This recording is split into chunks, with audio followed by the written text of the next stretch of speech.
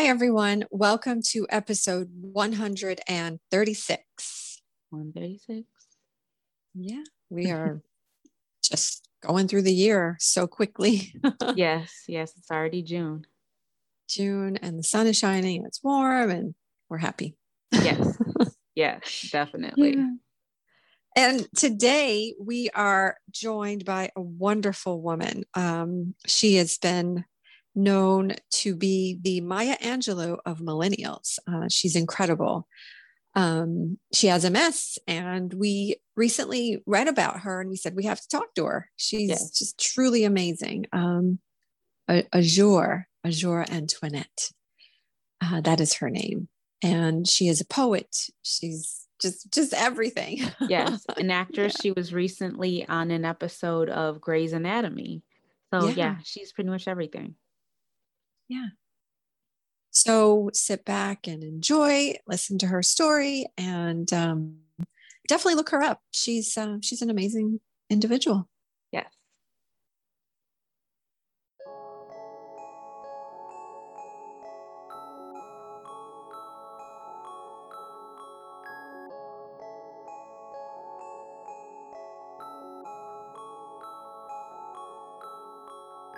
Welcome to season 4 of the Myelin and Melanin podcast. I'm Dawn.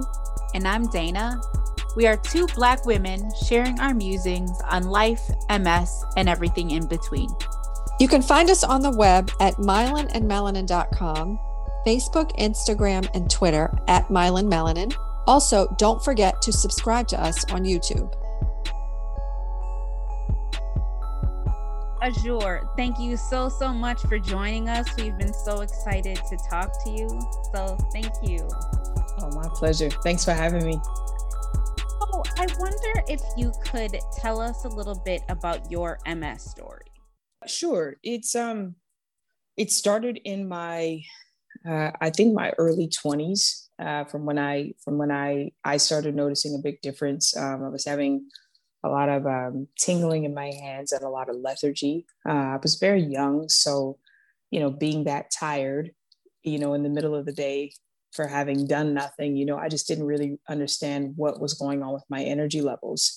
I didn't really feel anything else physically. When you're 20, 21, you can do so many things. You eat Doritos for breakfast, you get 30 minutes of sleep, you have fruit roll-ups and you dip them in chocolate and everything's fine. Like if I tried any version of any of those things today, like I'd actually die, from just eating the level of garbage that we ingest at a young age, and you make it, you can just do it all. So, but all of a sudden it became very difficult to do very basic things. And I would stop showing up to the movies, or I would fall asleep in the middle of a 6 o'clock film, or stop going out with friends. And, to be 21 and 22, like it was embarrassing, because people just started to think, oh, she's a flake, or, she doesn't care. And like, your social proximity as a young person, that's everything. That's your currency, going out and doing the things and showing up. Like I couldn't get ready because, you're younger. You're not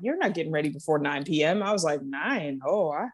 Now today that's understandable. I was like, I won't be available after 6 p.m. Like I can't really be spoken to after that. Like I've got to go, I have to lay down, So, but then that was an embarrassment. That was something that I didn't really know. And, MS, as I know now, is something that takes on so many different forms and sometimes can show up like a freight train or just trickle in, so there was no space really to talk about it. I was, a performance artist and I didn't have any health insurance and, we weren't, this is the late 90s, early 2000s, all of this talk about self-care and health, like that wasn't happening. Like we didn't have campaigns about anything, like there was, everybody was, it was Usher and your two-way pager and, just Funk Master Flex and the MTV Beach House and whatever else Bubblicious gum. Like it was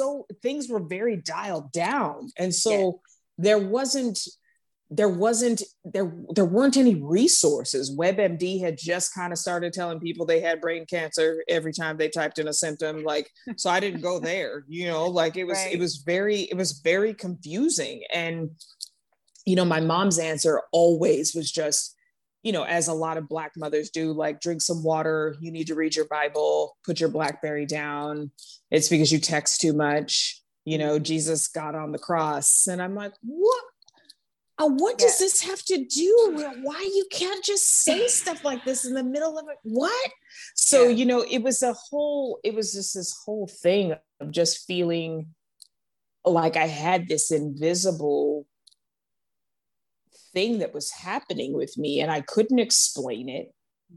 My peers had no idea what I was talking about. And it just felt very isolating. And it wasn't until I was 27, I was walking to the bank. I lived on Hollywood and Vine. I lived off of Hollywood and Bronson in Los Angeles, and I was walking to Hollywood and Vine, and my legs just gave out. And I just couldn't walk. I remember sitting on a curb and calling my mom, and she sent a taxi for me. And I sat on my sister's couch for almost a full week, just in the corner of the couch, because I couldn't keep my body up one way or the other. I had started experiencing a lot of vertigo, which I didn't know was vertigo at the time. They told me I had an inner ear infection, gave me all these antibiotics that made me incredibly ill. I was just vomiting quite a bit. The only thing I could really eat at the time were those terrible soft serve cones from McDonald's. That was the only thing that like didn't make me like violently ill. Everything else was, and I could only really eat like one of those. Like that was it. Like it was a wrap. And I was like, something is wrong.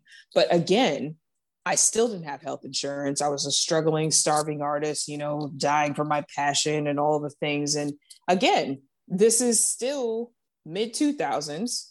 This is not a thing, especially in communities of color. It's barely a thing today. And that's all we do is talk about ourselves and our health. And it's still a problem in communities of color. So it was just polarizing. And it wasn't until my mom took me to, it must have been 4 different ER urgent care county hospitals. And it was finally an ER doctor who was so kind to tell us that he was on his 18th hour of his shift, that based off of what I had said, my symptoms and, what he had seen, it was MS. And that that MS they call in the medical profession, the great masquerader, because it's almost impossible to catch it on testing. Even if you're in the middle of a flare-up, they might not see it. You could get one MRI, there's nothing. You could have it show up on an MRI and then it doesn't show up the next time. There are so many different things that can go wrong and can happen that make the disease impossible to treat, because it's based off of your nervous system and your brain energy, and I had by this time, I had really done so much reading because I was bedridden. I couldn't really walk. My gait was so bad. I had no depth perception. I couldn't really look to the right or the left. If I looked up or down, it felt like I was free falling in an elevator. The vertigo was so intense. They put me on Zofran and this antiemetic that they give women that have hyperemesis, because I was throwing up so much that they were worried about my stomach bile and contents and all of this stuff. Like I was just incapacitated. And the whole time that was happening, I had this constriction around my ribs that was so tight that I could barely breathe. And the more stressed I got about that, the tighter it got. It felt like, the way I would describe it to my mom and sister was like if somebody put me in a corset and then just kept tying it tighter. And the minute, if I thought about it, it would get tighter and there was no release. I would wake up every day and it would still be there. I'd take a deep breath and it would get tighter. So after all my reading, I finally found this medical journal, and I can't find it today, from this it was a doctor in the UK, or a person in the UK. I honestly, I don't remember, but he said that the one defining factor that the characteristic that separated MS from so many of these other autoimmune diseases, Lyme disease, Parkinson's, all of these other things, was what they call the MS hug. And it was exactly what I was experiencing. First and foremost, I'm very big on language as an author. I don't know who hugs like that, but those people don't love you or like you. Right. Like, don't No. hug me. Right. If that's how you hug. Don't Right. touch me. Right. Don't look at me. Don't think about hugging me. Yep. We aren't cool. Right. And I'm not really a hugger anyway. And I'm definitely not a hugger now. Because that's not a hug. That's a vice grip. So that's death.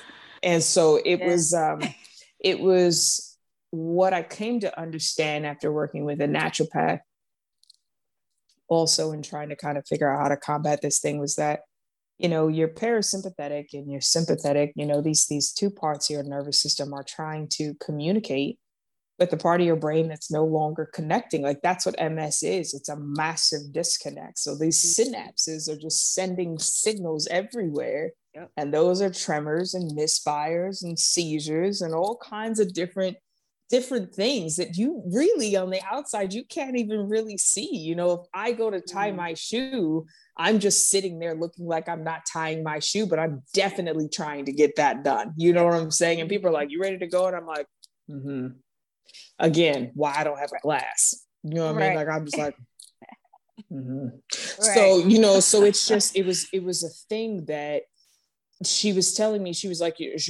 when you put all of your energy into your frustration around this, your symptoms are going to get worse. And it's not a mind over matter. It's just that one side of your brain is trying to fight something and it doesn't know where to put the energy. And the other side is like, oh, well, I don't know if I need to be protected. And so you've got these two parts that aren't communicating at all. And your brain's sending down a whole other set of signals, and you're just kicking it in the middle like, cool. So it's really about alignment. And I had to do this whole like 7 months of mindfulness work. And I was like, you want me to do what? And so they had me just standing still, and they were like, wash your hands and only think about the water. I'm like, oh, you guys, I don't have the time. I have to go, you know, like, and I couldn't even walk. I don't even know where I thought I was going to go. Like, I went to PT, and I'm looking at these paraplegics come in, and these people are painting with their toes and pulling themselves up by their necks and I'm just like, oh, okay. And I know that now that was a tactic. I know they were messing with me, you know, and I was like, okay, I see. Okay, I'm picking up what y'all laying down. Okay. All right. So then we finally went to, they took me to this place. And it wasn't quite Santa Monica. It was more towards like the Pacific Palisades, and they would stand me up every day. They would stand me right at the water line. And they were like, the longer you can stand up, we're just going to build on that. And taught me how to like get my grounding back together. Yeah. And then I was reading more about elevating your water levels. So your water crystals, they elevate out in your ear, and that will reset your equilibrium. And that's why you have to stay hydrated. And so like MS taught me all of this stuff that I never bothered to even learn about, because I was like, oh, so it was all of these little things that helped get me on a path to where like I could be functional again. In that time where I wasn't walking, I couldn't handwrite. I lost my ability to handwrite entirely. So I couldn't use a BlackBerry anymore. So I started using Apple stuff. Couldn't hold a pen, couldn't tie my shoes, couldn't drive, of course. They were like, here's a walker. And I was like, oh, I'm not. You could have that. I will crawl out of here by a tug of war. I'm not walking anywhere with a machine. I was horrific. And then they brought me a cane, and I was like, wait, I'll beat you with it. How about that? I was just so upset. And so when I finally like was able to calm that down and just get through, that's when some of the progress started to occur, you know, where I was able to just kind of quiet myself a bit and do more reading and get more educated on what was going on. Right. It didn't feel so scary. Getting a diagnosis was the thing that was the turning point for me. Everything before then was horrific. Having the diagnosis now, having MS is like, I mean, it is what it is, you know, like it's difficult, you know, anybody that has it or cares for somebody with it, like it's frustrating, but knowing that it has a name, knowing that there is a thing, knowing that there are people out there who understand just how inconvenient and frustrating it is. Like there is calm in that. There is community and peace in that.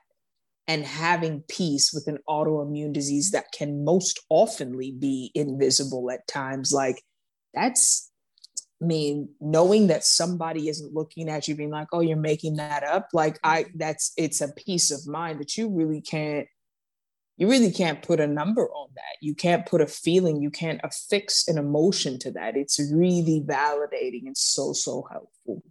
Yeah. Yeah. I have two questions for you.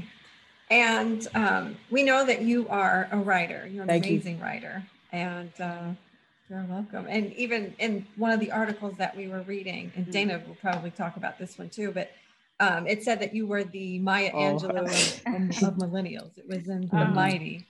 But you were just talking about MS and like how it had an impact. And it just sparked a question in my mind.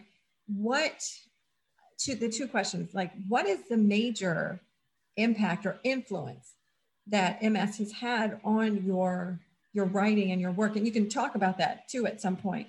That's one question. And then the next question is, as you were going through these stages, the initial stages, were you ever angry? Because it just sounded like you were rolling with it.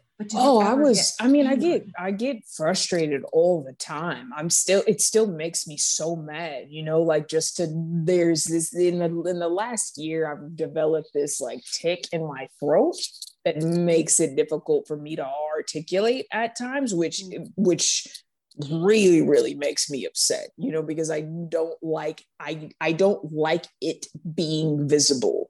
And if there was anything that I thought could sustain me, it's always been my ability to talk. Even if I lost my ability to walk, that was all right. I knew I could like make it work or whatever. Like I was gonna be mad about it, but the guy on Boyz II Men made a cane look cool. Like I could figure it out. Like it's all right. Like I'll figure it out. It's not a big deal.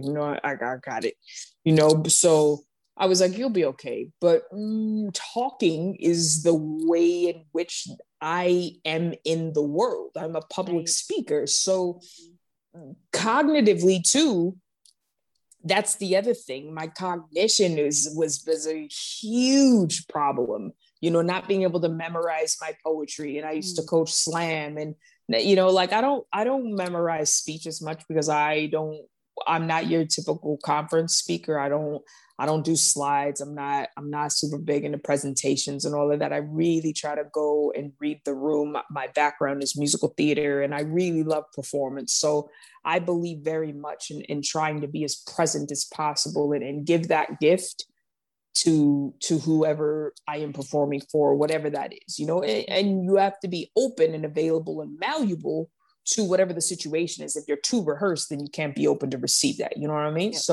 So there's that. But if I have to learn music or if I have to learn lines or something like that, and I can't remember anything, that's annoying. And MS and cognitive decline and that cognitive fog or whatever they nickname all this nonsense. I'm like, I don't like fog, y'all. Like that's ridiculous, And they're like ginkgo, and I was like, I can't remember to take ginkgo. So now what the hell are we gonna do? Like, I don't want it to go away. Everybody's always like turmeric, and I'm like, what is in it? What do you think is in there?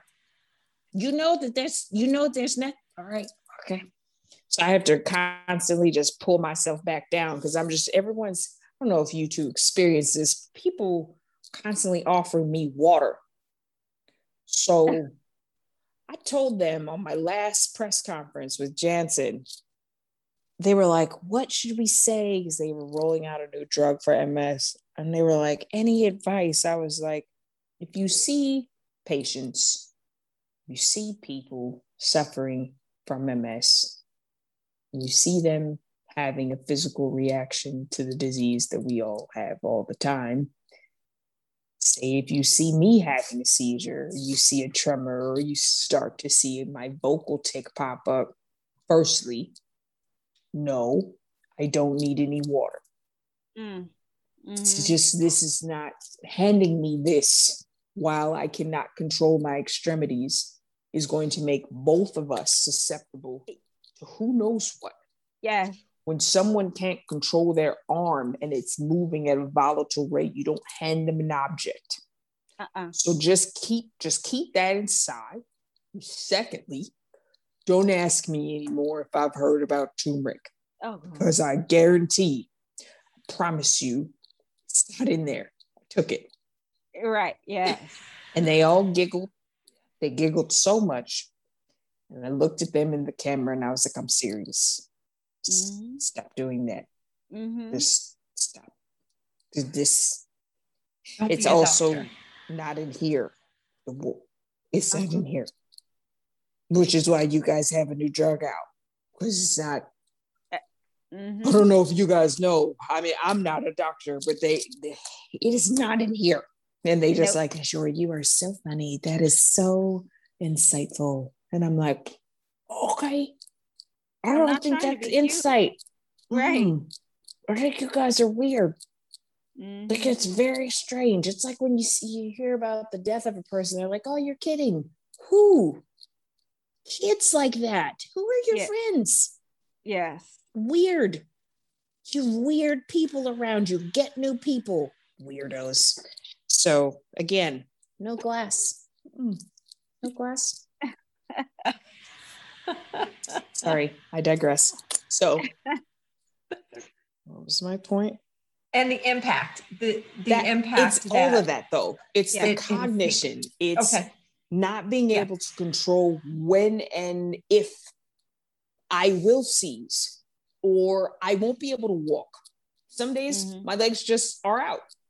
Some days I can't sign things for myself. Some days I'm super, super slow because I can't get my thoughts together. I was also late diagnosed with ADHD, which I had zero idea that I also had a problem with. So that in accordance with MS, a disaster, y'all. Like a complete cocktail for nonsense. I am so shocked that I am here today. Like it is shocking. So, but divine intervention and the, all of the things, but it's all of the different ways that multiple sclerosis continues to show up and move. And that's the thing, because it's this system that's built off of our hardwiring. You know what I mean? So as we're changing and we're growing, this disease is moving with you. So if you don't stay limber, if you don't stay flexible, the thing will take you out. Like, it'll just take you out, So the way that it's impacted my writing is that it's very similar to what I was saying when we first got on our call. I just have to be open. If I do not lower or completely eliminate my expectation of myself and this thing that I am living with for the rest of my life, it sets me up for a sadness that I don't come back from. Yeah. And as a poet, like, I don't need any help being emotional. I'm emotional all the time, as you clearly can see. Like, I have all of the emotions at all times forever. So like, I have to be careful about metering and monitoring my energy. And as you both know, energy and bandwidth with MS, that's gold. You got to be careful with that stuff. MS, and the other thing, it's the one thing that I'm sure is God's way of sitting me down. I work like no one I've ever met. I will work myself into like the actual ground. MS will stop me. MS is just like, no, it doesn't matter. I don't care what your plans were. I don't care who the call was with. I don't care what set you had to be on. It don't matter. You're going to bed. And I'm like, oh, you're the worst. And I don't sleep a lot. Like, I never have. I've hated nap time. I think naps are expensive. Every time I wake up, there's a bill. So it's an invoice. Something has gone wrong. There is a passive aggressive text message signed warm regards. I don't like warm regards. That feels bacterial to me. Like, don't warm it up. No. I don't need them warm. hot or cold. Don't warm it. I don't like it warm. Yes. Mm-hmm. All of that. So in March, you had written an article for The Mighty. Yes. And you talked about representation and why representation matters in the context of MS. Yes. Why does representation matter? You talk about that. Well, this is multi-pronged. Stay tuned for part 2 of our conversation with Azure, which starts streaming next week. Thanks for tuning in to the Myelin and Melanin podcast. You can find us on the web at myelinandmelanin.com, Facebook, Instagram, and Twitter at myelinmelanin. Don't forget to leave us a 5-star rating on Apple Podcasts. Thanks for tuning in, and we'll talk to you soon. Bye.